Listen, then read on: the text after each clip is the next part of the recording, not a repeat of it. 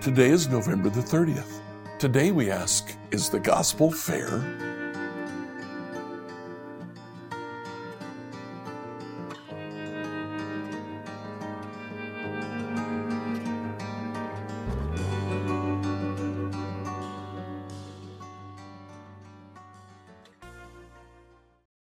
Today, as we read through the Bible in a year, I'd like you to read Romans chapters 9 to 11. Now, in Romans 1 to 8, Paul has presented his gospel. That gospel, really, the totality of his gospel ends in chapter 8. But in 9 to 11, he addresses a slightly different question.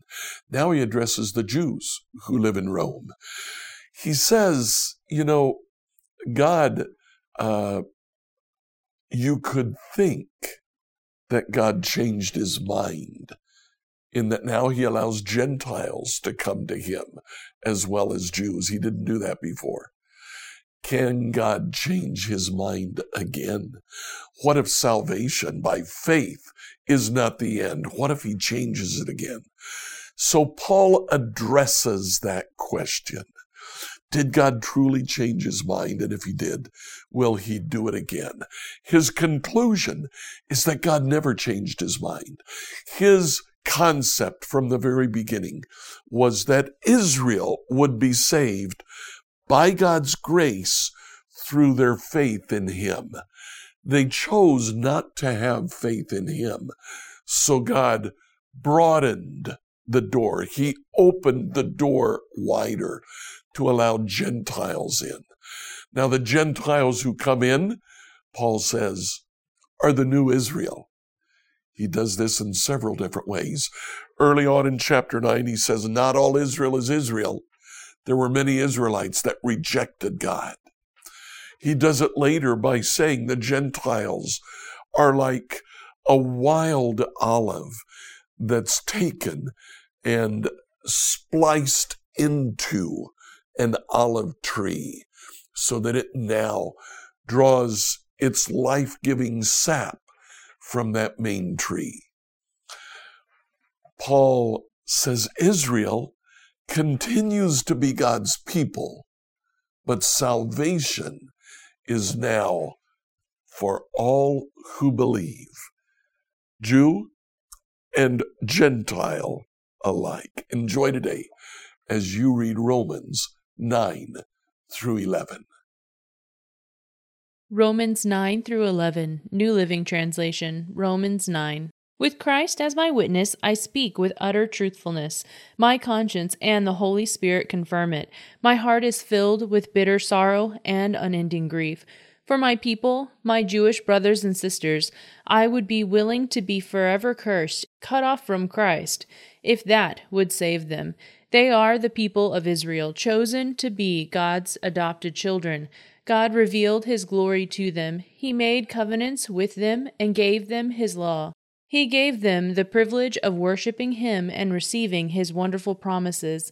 Abraham, Isaac, and Jacob are the ancestors, and Christ himself was an Israelite, as far as his human nature is concerned. And he is God, the one who rules over everything and is worthy of eternal praise. Amen. Well, then, has God failed to fulfill his promise to Israel? No, for not all who are born into the nation of Israel are truly members of God's people. Being descendants of Abraham doesn't make them truly Abraham's children, for the scriptures say, Isaac is the son through whom your descendants will be counted, though Abraham had other children too.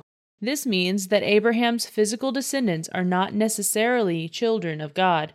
Only the children of the promise are considered to be Abraham's children, for God had promised, I will return about this time next year, and Sarah will have a son. This son was our ancestor Isaac. When he married Rebekah, she gave birth to twins, but before they were born, before they had done anything good or bad, she received a message from God. This message shows that God chooses people according to his purposes. He calls people, but not according to their good or bad works. She was told, your older son will serve your younger son, in the words of the scriptures. I loved Jacob, and I rejected Esau. Are we saying then that God was unfair? Of course not. For God said to Moses, I will show mercy to anyone I choose, and I will show compassion to anyone I choose. So it is God who decides to show mercy.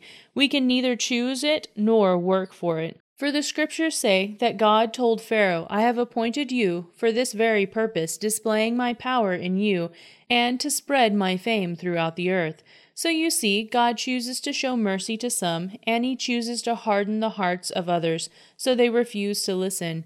Well then, you might say, why does God blame people for not responding? Haven't they simply done what he makes them do? No, don't say that. Who are you, a mere human being, to argue with God?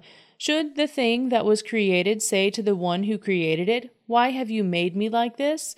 When a potter makes a jar out of clay, doesn't he have a right to use the lump of clay to make one jar for decoration and another to throw garbage into? In the same way, even though God has the right to show his anger and his power, he is very patient with those on whom his anger falls, who are destined for destruction. He does this to make the riches of his glory shine even brighter on those whom he shows mercy, who were prepared in advance for glory.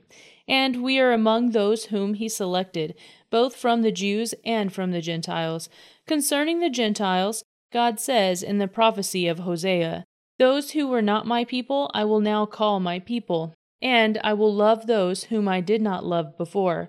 Then, at the place where they were told, You are not my people, they will be called children of the living God. And concerning Israel, Isaiah the prophet cried out, Though the people of Israel are as numerous as the sand of the seashore, only a remnant will be saved, for the Lord will carry out his sentence upon the earth quickly and with finality. And Isaiah said the same thing in another place. If the Lord of heaven's armies had not spared a few of our children, we would have been wiped out like Sodom, destroyed like Gomorrah. What does all this mean? Even though the Gentiles were not trying to follow God's standards, they were made right with God, and it was by faith that this took place. But the people of Israel, who tried so hard to get right with God by keeping the law, never succeeded. Why not? Because they were trying to get right with God by keeping the law instead of trusting in him. They stumbled over the great rock in their path. God warned them of this in the scriptures when he said, I am placing a stone in Jerusalem that makes people stumble, a rock that makes them fall, but anyone who trusts in him will never be disgraced. Romans 10. Dear brothers and sisters, the longing of my heart and my prayer to God is for the people of Israel to be saved. I know what enthusiasm they have for God, but it is misdirected zeal, for they don't understand God's way of making people right with himself. Refusing to accept God's way, they are clinging to their own way of getting right with God by trying to keep the law, for Christ has already accomplished the purpose for which the law was given. As a result, all who believe in him are made right with God. For Moses writes that the law's way of making a person right with God requires obedience to all of its commands. But faith's way of getting right with God says, don't say in your heart, who will go up to heaven to bring Christ down to earth, and don't say, who will go down to the place of the dead to bring Christ back to life again. In fact, it says, the message is very close at hand. It is on your lips and in your heart. And that message is the very message about faith that we preach. If you openly declare that Jesus is Lord and believe in your heart that God raised him from the dead, you will be saved. For it is by believing in your heart that you are made right with God, and it is by openly declaring your faith that you are saved. As the scriptures tell us, anyone who trusts in him will never be disgraced. Jew and Gentile are the same in this respect. They have the same Lord, who gives generously to all who call on him. For everyone who calls on the name of the Lord will be saved. But how can they call on him to save them unless they believe in him? And how can they believe in him if they have never heard about him? And how can they hear about him unless someone tells them? And how can anyone go and tell them without being sent? That is why the scriptures say, how beautiful are the feet of messengers who bring the good news. But not everyone welcomes the good news. For Isaiah the prophet said, Lord, who has believed our message? So faith comes from hearing, that is, hearing the good news about Christ. But I ask, have the people of Israel actually heard the message? Yes, they have. The message has gone throughout the earth, and the worlds to all the world. But I ask, did the people of Israel really understand? Yes, they did. For even in the time of Moses, God said, I will rouse your jealousy through people who are not even a nation. I will provoke your anger through the foolish Gentiles. And later Isaiah spoke boldly for God, saying, I was found by people who were not looking for me. I showed myself to those who were not asking for me. But regarding Israel, God said, all day long I opened my arms to them, but they were disobedient and rebellious. Romans 11. I ask, then, has God rejected his own people, the nation of Israel? Of course not. I myself am an Israelite, a descendant of Abraham, and a member of the tribe of Benjamin. No, God has not rejected his own people, whom he has chosen from the very beginning. Do you realize what the scriptures say about this? Elijah the prophet complained to God about the people of Israel and said, Lord, they have killed your prophets and torn down your altars. I am the only one left, and now they are trying to kill me, too. And do you remember God's reply? He said, No, I have 70,000 others who have never bowed down to Baal. It is the same today, for a few of the people of Israel have remained faithful because of God's grace, his undeserved kindness in choosing them. And since it is through God's kindness, then it is not by their good works. For in that case, God's grace would not be what it really is, free and undeserved. So this is the situation. Most of the people of Israel have not found the favor of God. They are looking for it so earnestly. A few have, the ones God has chosen, but the hearts of the rest were hardened. As the scriptures say, God has put them into a deep sleep. To this day he has shut their eyes so they do not see, and closed their ears so they do not hear. Likewise, David said, Let their bountiful table become a snare, a trap that makes them think all is well. Let their blessings cause them to stumble, and let them get what they deserve. Let their eyes go blind so they cannot see, and let their backs be bent forever. Did God's people stumble and fall beyond recovery? Of course not. They were disobedient, so God made salvation available to the Gentiles. But he wanted his own people to become jealous and claim it for themselves. Now, if the Gentiles were enriched because the people of Israel turned down God's offer of salvation, think how much greater a blessing the world will share when they finally accept it. I am saying all this especially for you Gentiles. God has appointed me as the apostle to the Gentiles. I stress this, for I want somehow to make the people of Israel jealous of what you Gentiles have, so I might save some of them. For instance, their rejection meant that God offered salvation to the rest of the world. Their acceptance will be even more wonderful. It would be life for those who were dead. And since Abraham and the other patriarchs were holy, their descendants will also be holy, just as the entire batch of dough is holy because the portion given as an offering is holy. For if the roots of the tree are holy, the branches will be too. But some of these branches from Abraham's tree, some of the people of Israel, have been broken off, and you Gentiles who were branches from a wild olive tree have been grafted in. So now you also receive the blessing God has promised Abraham and his children, sharing in the rich nourishment from the root of God's special olive tree. But you must not brag about being grafted in to replace the branches that were broken off. You are just a branch, not the root. Well, you may say, those branches are broken off to make room for me. Yes, but I remember those branches were broken off because they couldn't believe in Christ. And you are there because you do believe. So don't think highly of yourself, but fear what could happen. For if God did not spare the original branches, he wouldn't spare you either.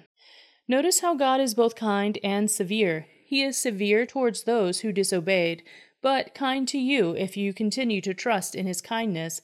But if you stop trusting, you also will be cut off. And if the people of Israel turn from their unbelief, they will be grafted in again, for God has the power to graft them back into the tree. You, by nature, are a branch cut off from a wild olive tree.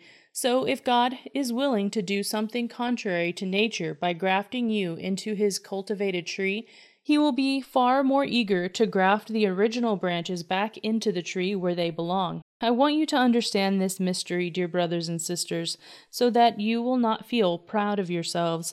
Some of the people of Israel have hard hearts, but this will last only until the full number of Gentiles comes to Christ. And so all Israel will be saved, as the Scriptures say. The one who rescues will come from Jerusalem, and he will turn Israel away from ungodliness.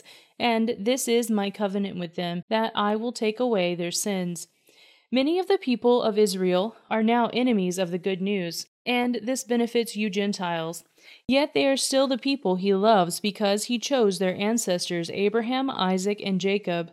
For God's gifts and his call can never be withdrawn.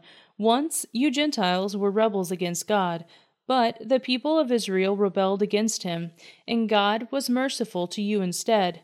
Now they are the rebels, and God's mercy has come to you so that they too will share in God's mercy. For God has imprisoned everyone in disobedience, so he could have mercy on everyone. Oh, how great are God's riches and wisdom and knowledge! How impossible it is for us to understand his decisions and his ways. For who can know the Lord's thoughts? Who knows enough to give him advice? And who has given him so much that he needs to pay it back? For everything comes from him and exists by his power and is intended for his glory. All glory to him forever. Amen. Scripture reading by Emily Herrera. Like, follow, and subscribe to this devotional on whatever platform you use to listen to it. Email your questions to us at questions@becomehope.com. Tomorrow, we'll see how Paul lives the life.